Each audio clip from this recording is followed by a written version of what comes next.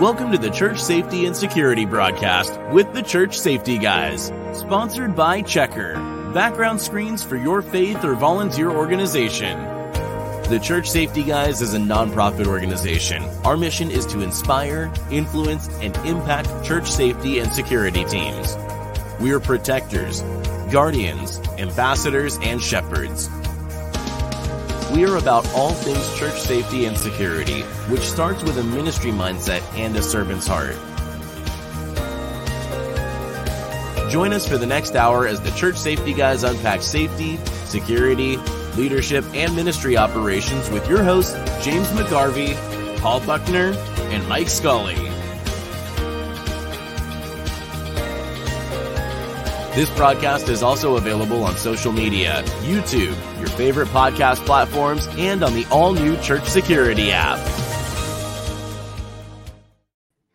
Well, good evening. Welcome to the Church Safety and Security broadcast with the Church Safety Guys.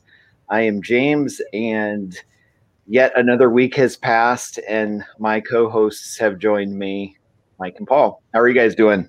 Good, sir. Gents? Not too shabby. Good to see you both.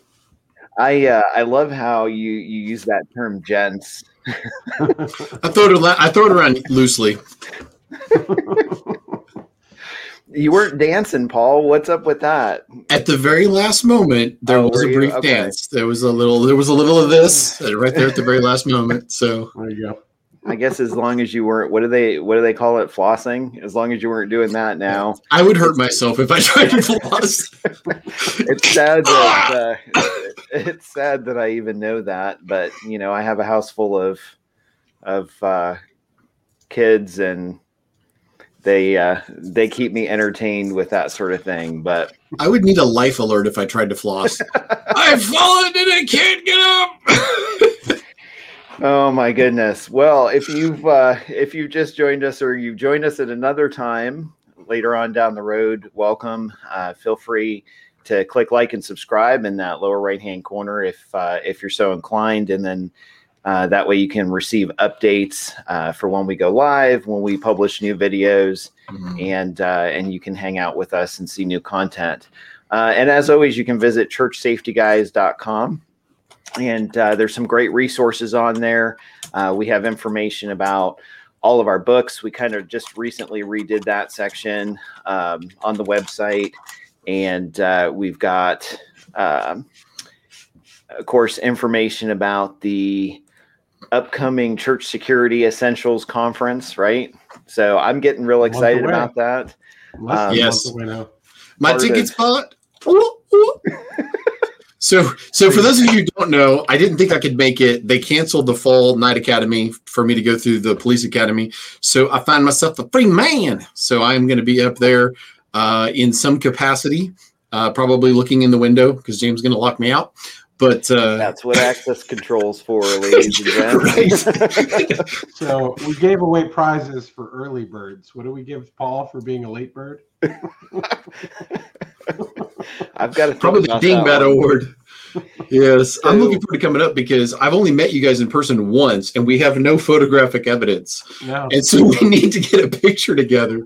And then John Riley's going to be there, and some of our regular offenders. I mean, some of our regular viewers are going to be on, so be up there. So.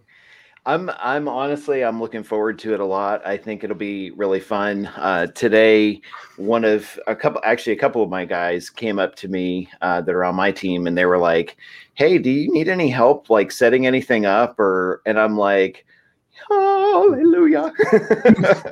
So I'm like, "Yeah, actually, Thursday night, if you could help me set some tables up, that would be awesome." So yeah, I've got a couple of guys doing that, and you know, it's been pretty cool. We've had churches reach out to us all over the United States. I talked to a church a few days ago that bought tickets for their team.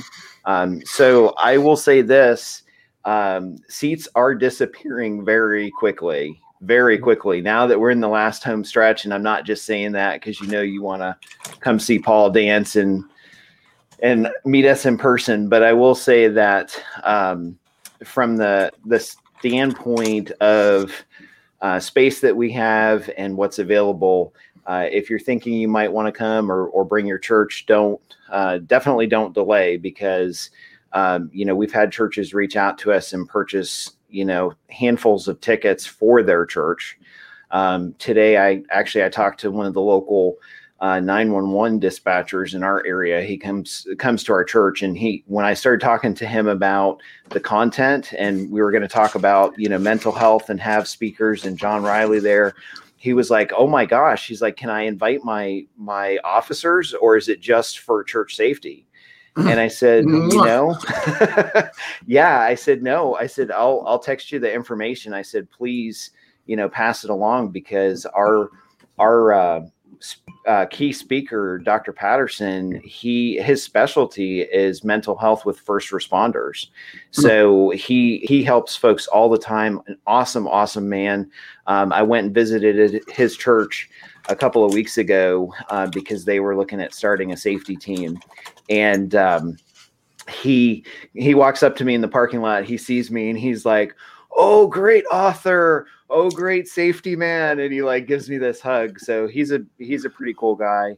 But he's definitely got an enormous amount of energy, and I'm very blessed that he's a good friend of mine. So I'm very thankful that he's coming. And so we have an amazing lineup. The day is going to be great. It's going to fly by, and it'll be a lot of fun. So don't miss out on that. The website is churchsecurityessentials.info, or you can visit through our website, churchsafetyguys.com, and then click the top logo that says 2021 conference, and that'll get you to the site as well. So without further eloquence, Paul wants to drop a lot of punny one-liners about tonight's broadcast being explosive and all this other stuff. And I'm just like, oh my goodness. But I happen to be on, so I'm gonna tell this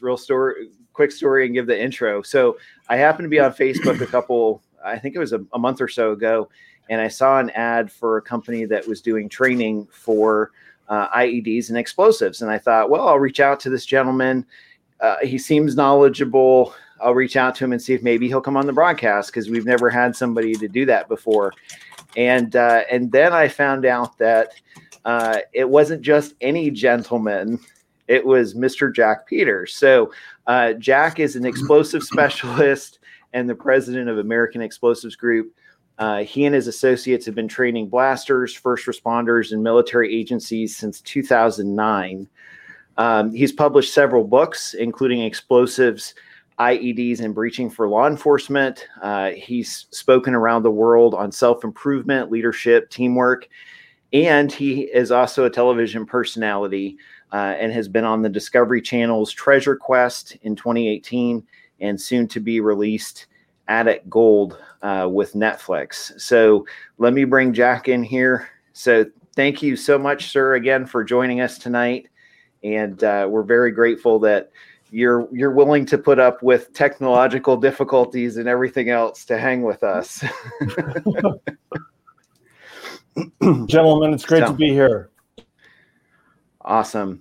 So if you could, I think we may have a little latency on your camera feed, but if you could, how did you get into this field? Like what drove you to be interested in explosives? Well, it's interesting. I've been doing corporate training, like leadership and teamwork and that sort of thing since 2004. And when the economy dropped out in 2008, 2009, no one was hiring corporate trainers anymore at that time. And I have to actually give credit to my friend Daniel Tanner with Tannerite Exploding Targets for getting me involved in explosives of all things. He said, look, you like to train, you like in front of people, different agencies and people need, and no one does it. I'll teach you and you can teach them. And since that time, I've had some really good mentors. I've worked with some great people from all different types of aspects of explosives use, from military to mining to construction to and all kinds of things, testing and training, and put together this company and been very busy since then. Awesome. That is really cool. And you mentioned to me, like when I reached out to you, you mentioned to me that you talk to churches about safety and you kind of chat with them along those lines. And I was kind of curious from your background and experience, just along the line of like dealing with suspicious packages. And we've seen a lot of that type of thing come up with church safety and security. But what do you find yourself teaching churches on generally? I don't have churches specifically as clientele. We focused on first responders. So our training is open to police, fire, sheriff, search and rescue, security, that sort of thing. But the principles are the same. They really are the same, regardless if it's a church or a school or a business. Bad guys and terrorists like certain targets. They like soft targets. And the principles of security are the same, really, regardless of who they go after. When it comes to packages and that sort of thing, one thing I can say is that if a church or really any business happens to find a suspicious package, it's time to do a little research to see why that might be there. In other words, like talk to maybe administration or the secretary or other people to see if anyone is expecting a package. And if it's really a suspicious package, in other words, you don't know where it came from, there's no return information on it, no one's expecting it, I think really the best thing to do is to, for one, have a relationship with your local law enforcement, but have them come out and take a look at it. And I'll tell you why. A couple reasons. One is there's no better training than a real mission, right? Bomb techs love training. They do a lot of training every week.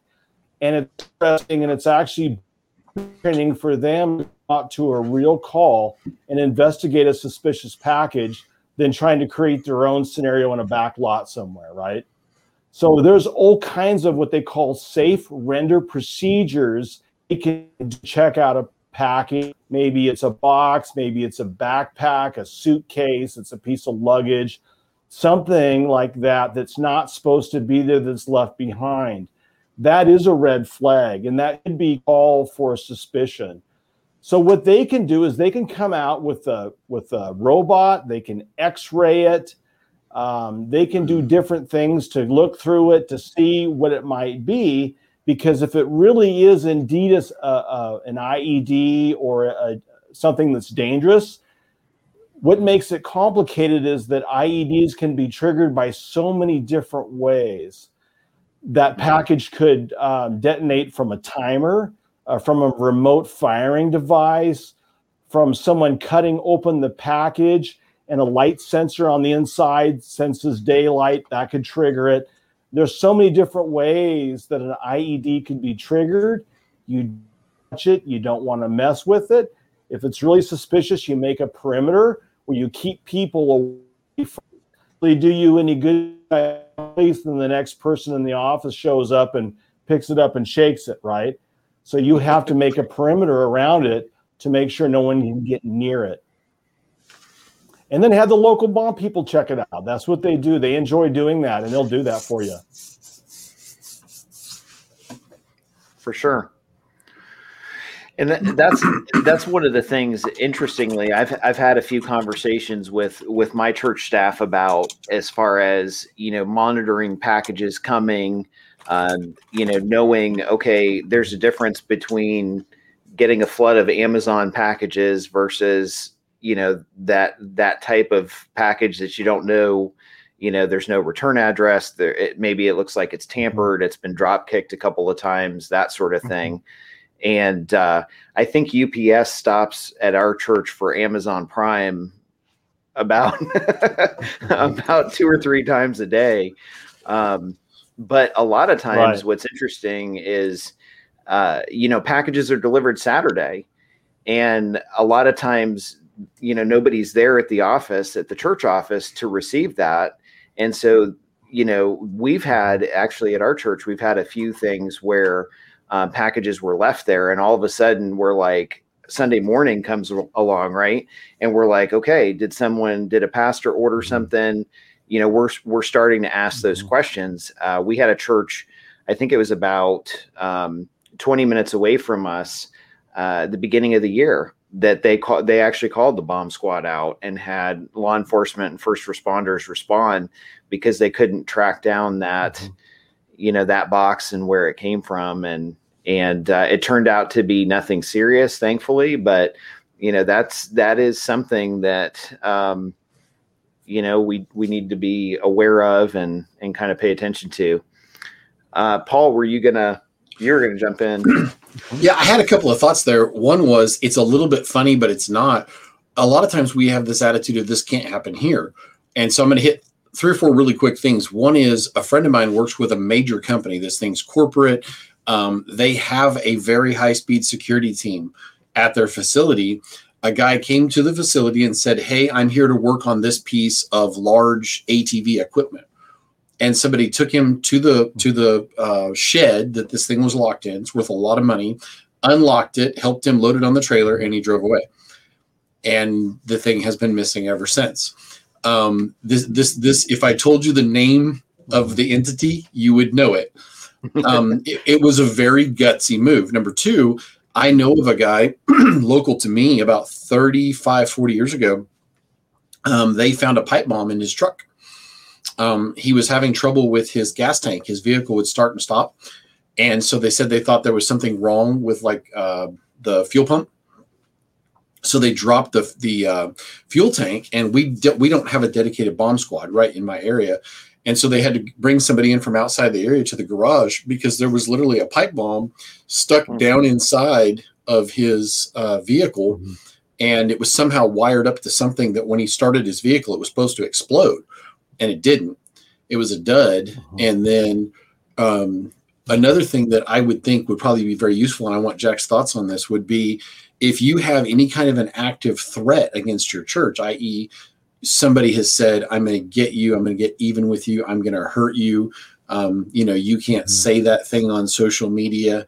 If you know that you have some kind of an active threat, or maybe you receive a package that I would like to know what you would consider specifically suspicious about a package. Because with the anthrax thing, anytime somebody found an item that had any white powder around it, people panicked. That was a few years ago.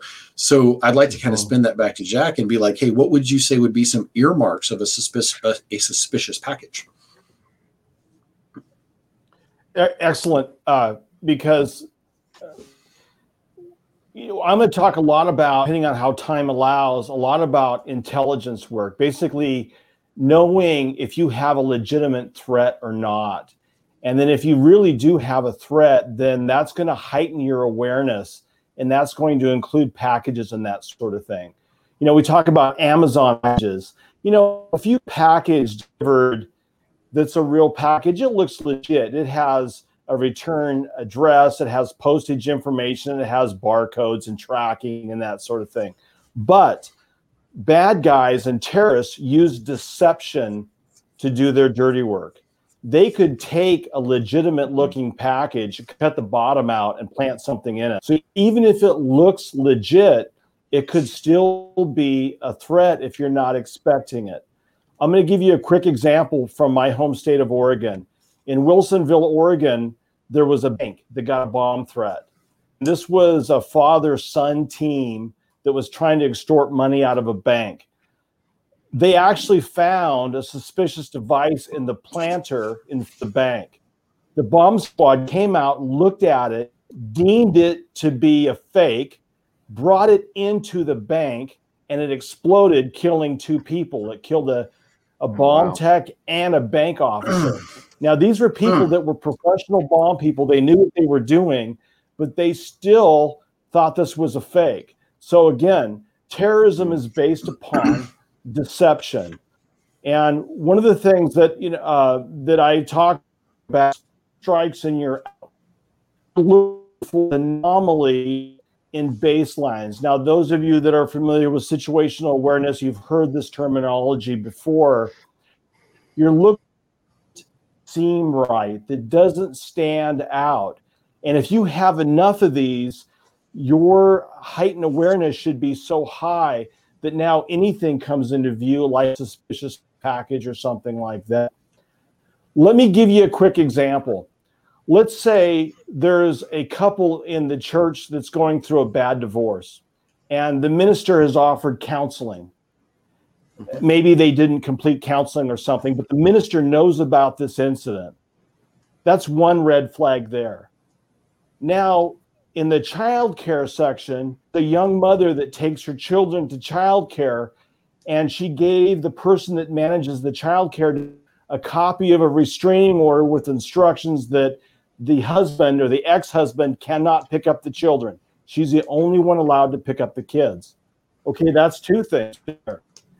Now, a third is maybe a greeter at the front of the church before the service greets a man she doesn't recognize, and he's wearing a long sweater covering his belt line, but it's 80 degrees outside. Okay, now there's something else. Now, the maintenance guy, he sees offensive graffiti painted in the back of the church. Okay, and now maybe someone, a petitioner that's coming into church, notices a car in the parking lot he hasn't seen before, but it's got a bunch of 30-round magazines and body armor in the front seat. And then one of the church security staff guys watching in the audience, everyone else is watching forward to the minister. He keeps turning around and reading his sixth. Now, any one of those things by itself isn't any big deal. People go through divorces, people paint graffiti, people have guns in their cars. All these things happen every day, restraining orders. If I told you that like 5 out of 7 of those incidences now involve the same suspect, then you've got a real serious issue at this point, because all these different pieces are now focused on one person instead of just random events. And what we teach in the corporate world is for different teams to actually communicate with you. Maybe the child care lady didn't communicate with the minister, or the church secretary that got a threat on the phone didn't have time to tell the minister before the service, or the whatever it is. In the corporate world, we call this cross-team collaboration, which is just a fancy term for teams or divisions actually communicating with each other, so these pieces can be put together more easily.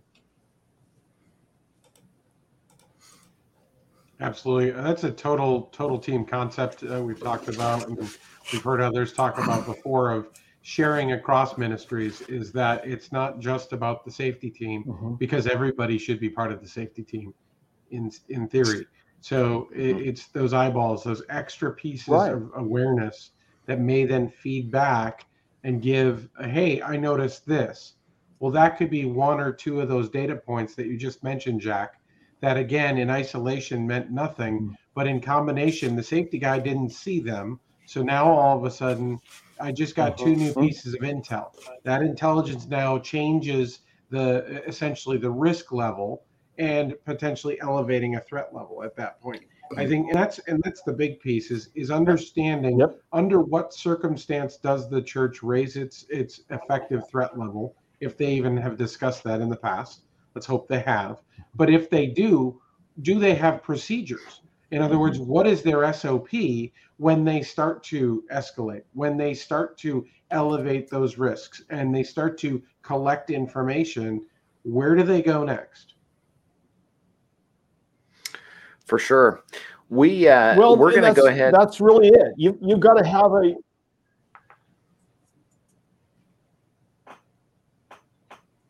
Oh, go ahead, Jack. I'm sorry. You were breaking up.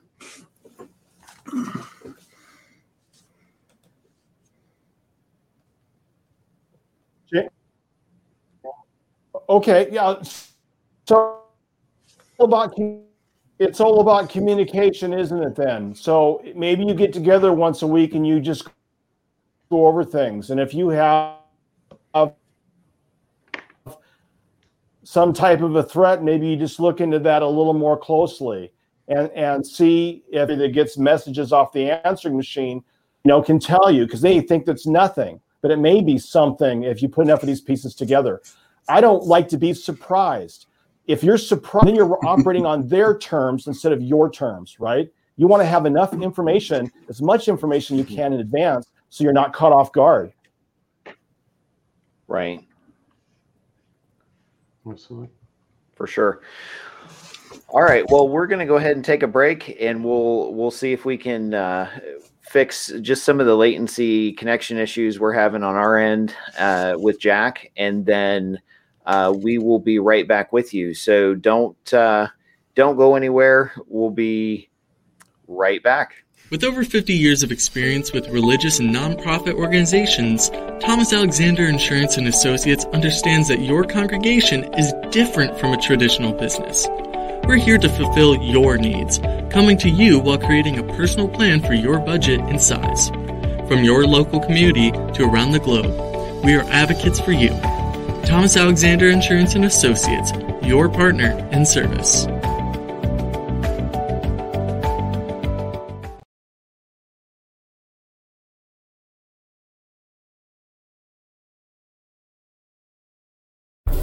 Nobody thinks it will happen to them, but with over 2,000 emergency phone calls per month to our independent program attorney answered hotline, it's closer to home than you think. At US Law Shield, we give you exclusive access to our 24/7, 365 emergency hotline, not a call center, direct access to our network of independent program attorneys. With a price point of only $10.95 per month and unlimited attorney hours for criminal and civil defense, US Law Shield provides you with unparalleled service and protection where it matters most. No other program comes close. We believe an educated member is an empowered member. We do this by providing educational resources featuring seasoned attorneys, firearms instructors, law enforcement, and experts in all areas of self-defense law. We at US Law Shield believe peace of mind should come with simple and affordable protection.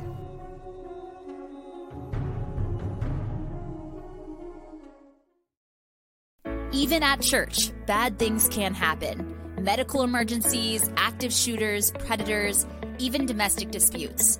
Is your church, is your ministry, is your sanctuary prepared? Do you have a safety or security team? Find out how you can be with James McGarvey's new book, The Case for Church Safety and Security. James McGarvey's experience and training, along with a biblical foundation, bring much needed information in today's trying times. It offers a true biblical perspective for starting, keeping, and growing a safety or security ministry in your church or place of worship. The Case for Church Safety and Security, a brand new book, includes a special foreword by Frank Pomeroy, the pastor at the First Baptist Church, Sutherland Springs, Texas, where they experienced the worst active shooter in U.S. history. This compelling book shares insight on preparing yourself and your church from potential threats with a biblical worldview. Start your journey to a more secure ministry and worship freely, knowing you're safe. Get more information now at churchsafetyguys.com and pick up your copy today.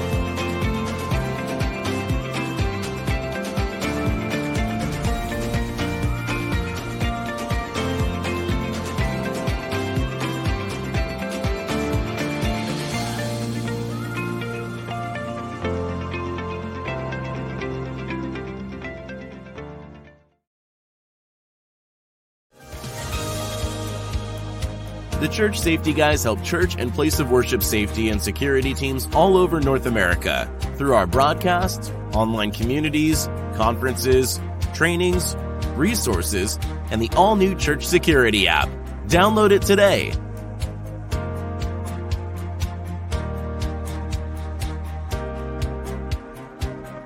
Help us continue to reach churches by supporting our sponsors, purchasing our resources, and consider becoming a ministry partner by making a monthly or one-time donation. Remember to like, subscribe, and share this broadcast with your team. And now, back to the broadcast. Okay, we are back from the break, and we're talking with Jack Peters. Jack, can you hear us okay? Yes, I can. Okay. All right. I think we fixed all of our technical difficulties, maybe. Nice. We'll see. Yeah, let's hope so. So to go back to the awareness piece, Paul, I think you had said you wanted to jump in there with something. Well, and so one of the things that we actually learned, all three of us at different times got to take an executive protection training course. And one of the really interesting things about doing a threat assessment is what is the background of the threat? Was the guy a champion knife thrower? Is he a cage fighter? Is he a precision marksman? Does he own heavy equipment?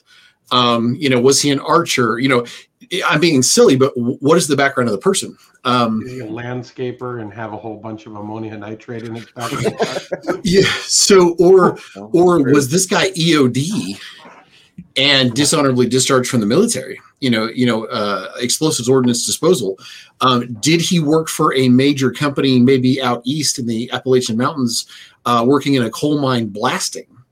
What's his background? And so suddenly you can build a threat profile around something. What's the person's history of violence? Because you'll probably find out their preferred mode.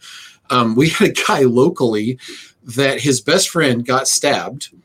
And so he decided to go and beat up the guy that stabbed his best friend. I can't make this stuff up. He ended up in the hospital with multiple stab wounds. Now, I could have told you that was likely to happen. There was a history of violence, and the guy had a preferred mode of doing things. So if you build a threat assessment around somebody, and this really happened in my area, the person owns handguns and rifles, but they custom load ammunition for a bolt action rifle, and they brag about hitting targets at hundreds of yards. I don't know about you, but that might top my list in my threat assessment. And so we owe a great debt to Shield Force International, to Matt Combs. He's a friend to all three of us. But that comes back over to now you've started receiving threats. And so I'm going to paint a picture and then lob it to you guys, and you guys take it wherever you want. But now you've discovered somebody that brags about making homemade explosives, is known for making custom fireworks, using black powder to put on fireworks shows at their house. And they've now threatened your house of worship. I don't know about you, but I'd start really seriously looking at disturbed dirt around my building. And guys, that's where, Mike, I'll throw it to you, and then Jack, wherever you want to take that. Yeah, absolutely. I mean, and that's where it comes into sweeps, and that should be a routine.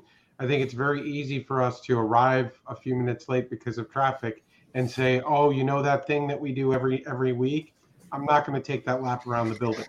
Well, no, you can't not do that. So you got to make that lap around the building, even when it's 100 degrees like it was in Austin, Texas today.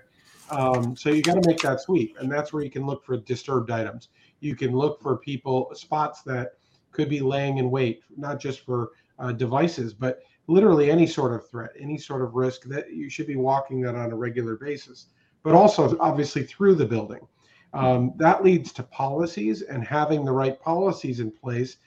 Not all of us necessarily have bag search policies in place at our church, whereas other churches, you'll at least have a policy around where the volunteers keep their stuff. So like we have a volunteer room, that's their lounge, that's where it's dedicated to those things. We encourage them to put their stuff there. And that is so that we can cleanly sweep the auditorium ahead of any service and not be running through or tripping over 17 volunteer bags that happen to use them to hold their seats. So we ask them to put them in the other room, and that helps. But we've done it numerous times. Numerous times we've had a volunteer show up on us, and we're like going through their bag, and they're like, what are you doing? You left your bag where you weren't supposed to leave your bag. And so under those circumstances, we are searching. Excuse me. We're not necessarily stopping a person with a bag and asking to go through it unless we talk about those elevated risk factors, those points of information. If those ratcheted up, yeah, we may intercede and say, hey, can we check out what's in the bag? Or why do you need a bag? Those types of things. But again, I think it leads to having policies and then having those procedures and then maintaining consistency on doing that week in and week out, whether there's an elevated threat level or not. But when there's that elevated threat level, that's where we have to ratchet it up even further and build in contingencies and build in planning that says, if this happens, and in many cases, it's when this happens, what are we going to do? What's our default? Who are we calling? Don't touch it. And how are we coordinating off? To your point, Jack, you talked earlier about creating that space or separation around the suspicious package. Mm-hmm. And for us, it's more likely a bag than a package. But James, you mentioned with the Amazon piece, it could be an Amazon package. Not because it came from Amazon that way, but it was hijacked. It was something that nonchalantly we get complacent or routinized, if you will, where it's so simple. Oh, it's just yet another Amazon Prime. Rip. Okay. You got to necessarily say, hey, just because it's Amazon Prime doesn't by itself mean it's 100% fine. Well, and something Jack said earlier, and you just brought me back to this, Mike, is were I a bad guy, and you mentioned, Jack, about bad guys potentially, obviously they're going to use subterfuge to try to get past any kind of a security or any thought process. But were I a truly dastardly, mustache twisting villain, I would steal a package off of your doorstep and it disappears overnight and comes back. So if you've recently had a package stolen and you've got a credible threat, I mean, none of these, as you said earlier, Jack, none of these on their own are necessarily a bad thing, but you start adding them together. But if I was a truly bad person and I flip the package over, slit, and so if you find packaging that's been disturbed, or something like that, I mean, that's pretty out there, but that's also not outside the realm of possibility. And I mean, we've also seen where, yeah, please, I'd love to hear your thoughts. Well, I want to build off what Mike was talking about, where when you do a threat assessment, you're looking at the suspect's background. Here's the scary thing with explosives. There's so many different types of explosive materials, and there's a lot of information on how to make bombs that's available to the public. Mm-hmm. Like, maybe YouTube might ban certain people, but they don't ban how to make bombs. There's a lot of information on how to make homemade explosives on YouTube. There's Poor Man's James Bond, Anarchist Cookbook, all kinds of information. Al-Qaeda has a magazine called Inspire that will teach you how to make bombs. That's what the Boston Marathon bombers used to convert pressure cookers into large fight bombs. So The information is already out there. And so one of the things we look at as well is what can someone make, what can they buy, or what can they steal to make it an improvised bomb out of. You mentioned fireworks. We've seen last summer how fireworks were weaponized against the police in all these various riots around the country. Yeah. Fireworks is a big thing right now. They can, mortars can shoot horizontally. The mortar balls can be filled with shrapnel, nails, and tacks, and so forth to injure police and other people as they explode. So that's a trend that is pretty big right now that we're all watching. Also, a lot of materials that are even in over-the-counter fireworks that can be purchased, enough of it can be accumulated to make bombs and so forth out of, like specifically flash powder materials. For sure. I think it's interesting because you mentioned that, and I mean, you can get fireworks and stuff almost anywhere. I live in Ohio in the Midwest, and if I cross over, 60 minutes into for a long time, they've been illegal in Ohio. But if I cross over into West Virginia, 60 minutes away, I can pick up a whole truckload of, your Walt Disney level quality, fireworks for my neighborhood or whatever. But I think I really want to emphasize, and I know we don't have as much time as I'd like, but I really want to look and emphasize the idea that don't second guess yourself. Like if you see something and all of those red flags aren't necessarily lining up that instant, but if you see something, you still should be aware and you still should take it seriously, because we have a hard enough time a lot of times, and we talk to churches all the time that are like, well, everybody always says nothing's ever going to happen to us. Nothing's ever going to happen here. And then, like Mike said earlier, when you do that sweep, all of a sudden you see a fireworks canister sitting outside. Okay, well, it might be nothing, but it might be something. That's, and so to me, I just look at it and I'm like, if I could say one thing, it's like, look, that's an anomaly. You don't normally see firework containers on your property. So that should be taken seriously and not something necessarily that you just walk up to and grab it and shake it or be like, oh, I'll throw this in the trash can.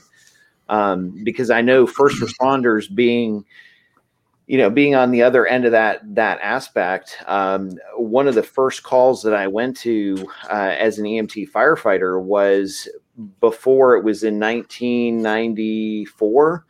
And it was right after the first Twin Towers bombing, because everybody was on edge. And we actually responded to this cabin in the middle of nowhere where a guy was making black powder fireworks. That's the story he told us. And when he mixed it, it actually imploded because it was unstable, I guess, and, blew out his house, blew shrapnel, because he was mixing it in a coffee can, blew shrapnel into him. And police were coming out of the woodwork because they're like, what is this guy really doing? Is he really building a firework? But he's by himself in the middle of nowhere. So realistically, this stuff happens. And, from a standpoint of seeing stuff around, if it's suspicious, I don't know. I don't want to freak people out or anything like that. But at the same time, even things that a lot of times you see as common or uncommon and don't think about, we have a couple of folks at our church, and I'll throw this over to you, Jack, after. But we had a couple folks that attend our church that are contractors, and a lot of times they'll stop for service in between jobs. So they'll bring in trailers with heavy duty, earth moving equipment as they're passing through, and they're like, yeah, I'll catch the last 20 minutes of the service. And I don't think anything of it, because I see those trucks parked there, maybe once a month, and I know their schedule, I know the people. But it's interesting because I've had safety team members come up to me and say, hey, we just had a dump truck pull in with this truck loaded up, and it's got an it looks like they're carrying explosives, because I recognize the little placard on the truck, and they're transporting stuff. I like that. What is, and I'm like, hey, great call. I know this guy, he helps our youth group, so it's okay. But that's noticing something that's not normal for your environment. So I don't know. I don't know if you have anything you want to add to that, but I'll throw it back over to you, Jack. Well, if you got a guy showing up with heavy equipment, a trailer with a bulldozer or skid steer or something, that's part of the baseline. You're kind of expecting that already, so that's not a red flag. Sure. But no one should be showing up in a church parking lot with magazines full of explosives, even if they're your best, church member, right? They've got to have a courtesy not to do that. And not only that, the transport of explosives is highly regulated by the DOT, and they would heavily frown upon that. You can't even stop near bridges, along roadsides, and rest areas. There's all kinds of rules about stopping somewhere with explosives on board. So they can't just pull in the parking lot. So you've got to, you've got to discuss that with them and say, let's not even do that, because explosive magazines are essentially just safes with big padlocks on them. They can be breached by, anyone with a pair of bolt cutters or a torch, just about anyway. So you don't want to bring temptation in like that. Shouldn't even be there. See, that's interesting to know, because who knows if they had anything actually in the trucks. They may have been dry of any explosive content, but you're right. There are things like that will bait people in. We had a guy show up one Sunday, and he came walking inside. I didn't recognize him, and I was doing a security sweep of the parking lot, and I had pinged. This guy got out of this truck, big, nice $80,000 truck. And as I walk by, there's two very large 12 gauge pump turkey loaded, turkey shotguns in they're marked up, painted up and everything in the front seat of his vehicle. And I look down, and there are enormous shells, obviously designed for this thing, laying there along with calls and all kinds of hunting paraphernalia. I'm in the Midwest. We be from the South down here. I'm not too worried about seeing that, but I told my security team and the deputy on duty, I said, hey, it's not a red flag, but if he leaves, that guy right there, and he seems really agitated and he starts walking towards his truck, I'm pretty sure we should follow closely and get ready for filleting fire. If this guy, if he's upset, that kind of heavy turkey load is the equivalent of double-aught buck. I mean, this could be a very bad thing. I said, not to mention, I'm going to do very regular security sweeps because we're near an interstate. Somebody comes up over the hillside looking for a quick smash and grab. That's a lot of ordnance inside of that vehicle. And if somebody's doing a smash and grab and they think they're going to take that shotgun out, they are going to be looking at the business end of my weapon. And so I love how this comes back to that kind of a situation, because even fairly innocuous things mixed together could be, let's take it over into the realm of toxic poisonous gases. There are things that can be bought at the local grocery store, and I will not name them ever, but you mix these two things together and they create a gas that you can't smell that'll kill you deader than a doornail. And so if you see somebody that's in your building and they've got something and they're mixing things and they're near your return air, or they don't look like they belong there, if they're carrying things into an area they don't belong, it could be a gas. It could be an explosive. I mean, you were talking earlier about something that's like a photo sensor that as soon as you open it to light, it explodes. There are things that if they contact water, they explode. There are things that if they contact, you've got highly corrosive items that if you mix certain metals together, shavings, and light them, they'll burn right through things. And so if you see some of these things in weird places, and I want to throw it back to you because I know we're almost out of time, but there's things that you mentioned, Jack, things that are household items or things that you wouldn't necessarily think of as an explosive, and you kind of jarred me that direction. So I'd like your thoughts. Yes, real quickly too, if someone's transporting a hazmat material, the placard signs on the trucks are hinged, so you can shut them off, right? So if that truck is empty, it should not say a hazmat on the truck. And copy that. That's one thing. The other thing too, like I talked about, what can they purchase, make, or steal? There's firearms everywhere. I have a lot of buddies that carry firearms in their trucks and their cars. We're talking about truck guns. It's not secure. Anyone can break into a vehicle, no matter how much it costs, with a rock. They can break that window and take the weapon out, especially if they got shotguns in the open with rounds, everything in the open. Someone could steal those rifles or shotguns in a couple minutes and be a terror with those things. Yep. To get with different materials you're looking for, one is gunpowder. What can you make, buy, and steal? You can, in normal circumstances, not necessarily right now, but you can buy up to 50 pounds of gunpowder a year as a U.S. citizen for reloading purposes.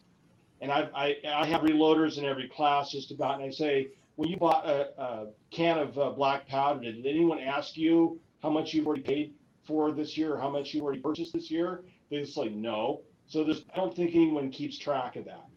You can do a lot of damage with gunpowder and black powder, and then people can purchase that. Now it's difficult to get because it's been imported, but that's a big thing there.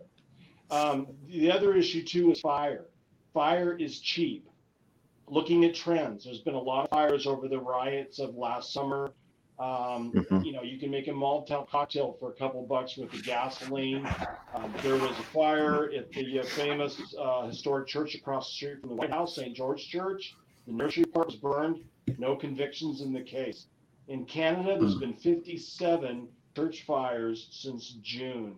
No convictions. Okay, so look at the trends. Fire is really easy to get, right? It's really easy to obtain. So was gunpowder. So was weapons. Now, more sophisticated bombers will use other things. And we talk about household or industrial items. One of the main homemade explosive that like ISIS and other groups use is triacetone triperoxide. Acetone and peroxide is in almost everybody's home. It's used as a fingernail polish remover. And hydrogen peroxide used for first aid and so forth. It's used in the pool business. It's used in hair salons. But if you run across someone with drums of this stuff, then that's certainly a red flag. And that stuff is so sensitive. You mentioned the guy making the bombs in the cabin and blowing himself up. Yeah. The terrorists call that stuff the mother of Satan because it blows up about 10% of the bomb makers that try to create it. Very, very sensitive materials. Interesting. I know recently with first aid supplies, we had some giant recalls on ice packs because I think it was last year, and I forget the chemical. I'd have to look it up, but the chemical that when you take an ice pack and shake it or snap it, that chemical that makes it cold originally a few years ago was similar to tannerite. So if you took an ice pack out and you shot at it with a high-powered rifle, it would explode. And so guys like hunters, I know in the Midwest and gun enthusiasts like in Ohio, because I do a lot of gun classes in Ohio, they would run out and buy ice packs and take them out and shoot them because, hey, it's safer than tannerite, but it's cheaper. We can do this. And so all of a sudden, companies started realizing this and polling them and then changing how, and I'm just going to be honest, the new ice packs don't work as well as the old ones do. Right.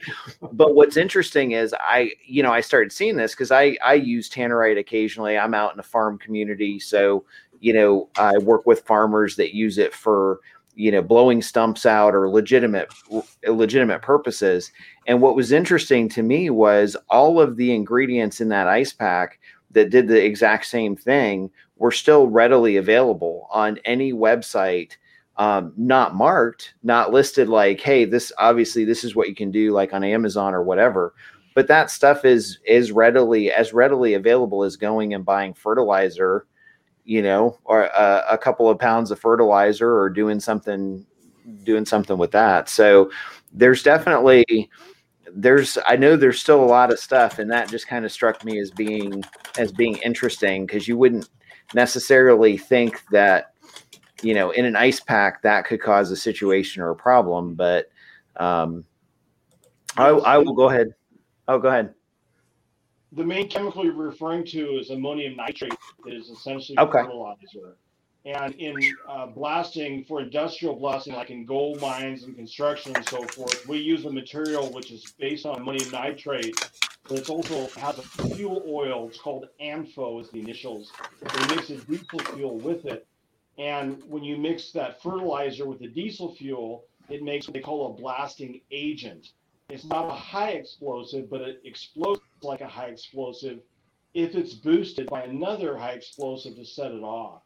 So bad guys can make ammonium nitrate and fuel oil that's very difficult to initiate because it's hard to get another high explosive to initiate that. In other words, gunpowder won't work. Other products like propane and stuff won't work, but they can try.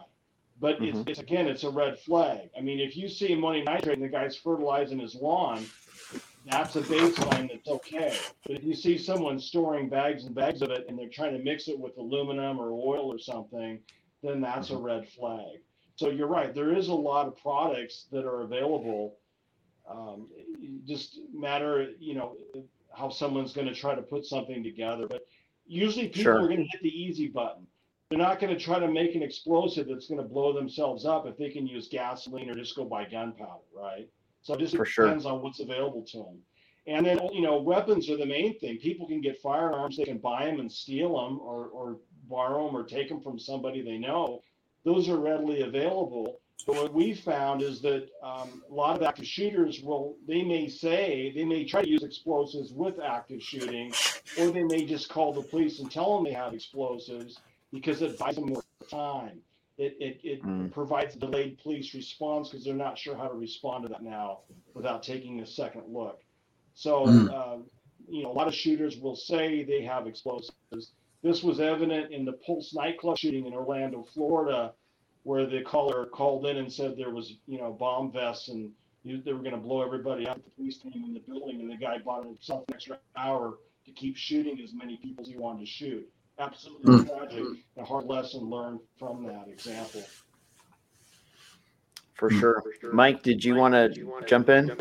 Yeah, one last thought, and it's in that vein, is certainly the secondary device of sort with an active shooter.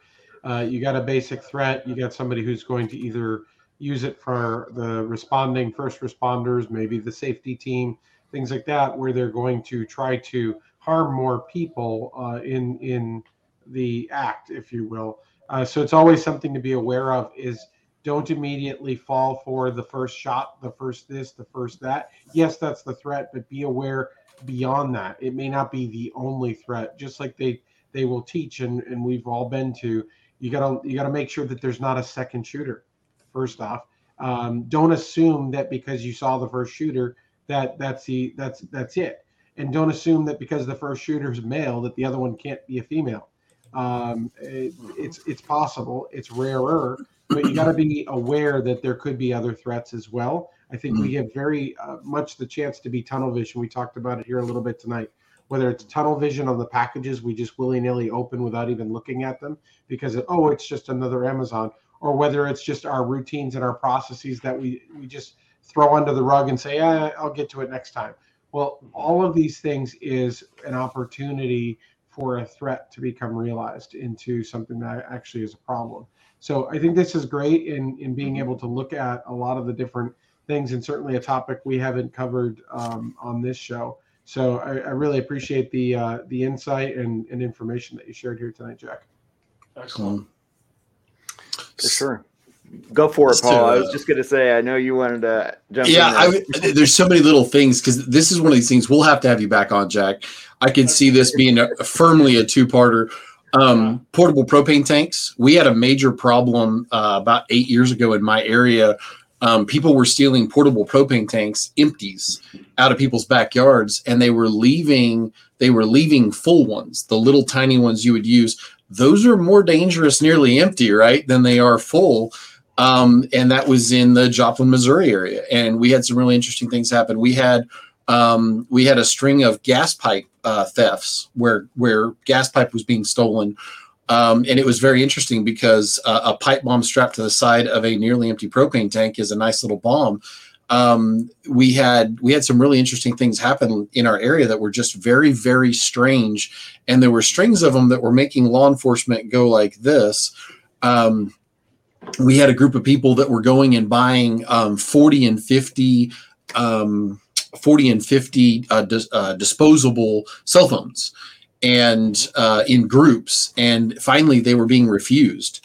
And so there was some very interesting, and I'll have that conversation offline if you guys want to have it. I'm not going to have it here, but there was a group of people that was doing it, and it was getting a lot of attention. That was very interesting.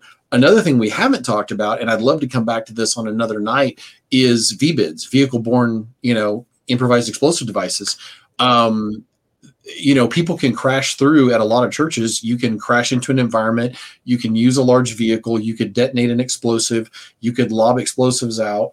We had a gentleman that was homeless and apparently had stolen a U-Haul. He had paid for a rental and then was just driving around the country. And who runs the plates on those things, right? And he pulled up to our church. We had a great visit with the guy. He was not a threat, but he was a firm DLR. And before I could get somebody out in the parking lot to go inspect his vehicle, somebody was. And they were a bit brazen about it. He left the back of it unlocked. So they just raised up shown a flashlight, closed it, little brazen there, but we determined he was a DLR, but he wasn't a threat. But if a vehicle pulls up and is parked where it shouldn't be, or you see something that could be an explosive item that's where it shouldn't be, and then obviously if you're dealing with an actual threat of a physical person and they're walking in, this is where going all the way back, Jack, where you were talking about your situational awareness. In almost every instance, I have friends who've been in combat who've nearly been killed by body-worn vest style IEDs and similar. These vests, the person's always sweating, they're always shaking, they're always freaked out, their eyes are darting because they know they're about to explode. And right. So if you're dealing with somebody who's I'd love your thoughts on that. I know we're at time, and then I can close this in prayer if you gents like. But I'd love you to close that out for us. Well, especially we're talking about vehicle-based threats. My home church has a large annual festival in the parking lot, and so one of the things that I brought up is there needs to be some barricade vehicles that can be in the way so no one can drive into the crowd, whether there's an explosive in a vehicle or not. There needs to be barricades in place if there's some sort of outdoor event, something like that. So again, look at, sometimes what we do, and this is a little bit dark, you got to play, what would you do if you were the bad guy? I do that with my team, and other people say, well, where's the soft target at? How does someone come in? How does someone breach security? Think about it first before they do. This is not the time to be complacent. You don't use denial. You're not going to be caught off guard. You're going to do everything you can in your power to work on your terms and not theirs. Because if you're working on theirs, it's too late. Now you're just responding, and the damage has already been done, right? You want to be ahead of it if you can. Amen. For sure. Now, I know we are kind of out of time, which is horrible. I'd love to keep going. So we will have to have you on again in the future here, Jack, if that's all right with you. But I do want to give you a chance, though. You have a website. You do training online for folks and for first responders and those that need it. So if you want, what's the best way for someone to get a hold of you with that? Excellent. We love doing live fire, live blasting, in-person training with first responders, but it's a little tough to do right now. So we went to Zoom. We're doing a 5-hour Zoom class every month. The next class is September 18th, which is a Saturday morning. It's only $75. 5 hours, you got to put up with me for that time, but you get a textbook, you get a training certification, and you get a tactical for a souvenir. It's excellent training. It's going to cover explosives awareness. It's going to cover situational awareness, active shooter, as well as leadership and teamwork skills. So it's a lot of information in 5 hours. My website is AmericanExplosivesGroup.com, and you'll see a tab on there that says First Responders Training. Awesome. Thank you so much for joining us, and I'll definitely be reaching out to you because I think that training sounds really exciting to me. So, but anyhow, Paul, if you want to go ahead and close us out in prayer, and then I'll be happy to. We'll get going. So I have to fire off one pun. I think that class is going to be the bomb, and I'm going to have to investigate it further. So on that note, let's pray this thing out. Dear Heavenly Father, Lord God, I thank you. We can joke, but and we can make new friends, Lord God, and I thank you for opportunities like this. But we're literally to be as shrewd as vipers, but as innocent as doves. And Lord God, I thank you for opportunities to awaken thoughts and help people to understand, hey, maybe that thing that's there shouldn't be there. And maybe I should be keeping an eye on why is it there? What's going on here? Just keep an extra weather eye, Lord God. I ask that this broadcast will reach the right ears and help people and save lives, Lord God. I thank you for Jack. I thank you for what he does. I ask that you would guide, bless, and protect him. And I thank you for tonight. In your son, Jesus' name. Amen. Amen. All right. So real quick, we'll just wrap up. But next week, I believe we actually have one of our speakers at the conference will be joining us, Aaron Wesley Hanna. We'll be talking with him about doing assessments and his background, getting to know him a little bit better. So you don't want to miss that. But definitely, if we can be of any service to you all listening, please feel free to reach out to us on our website, churchsafetyguys.com. And we will talk to you next week. So take care. God bless. Have a great night. Take care, everyone. Thank you for joining the Church Safety and Security broadcast with the Church Safety Guys, sponsored by Checker. We hope that you found it informative, and we appreciate your feedback. Be sure to share our broadcast with your teams. Join the discussion online, and for other great resources, download the Church Security app or visit our website at churchsafetyguys.com. Remember, keep a servant's heart, a mindset of ministry, and semper disciplina. Always be training. Have a blessed week.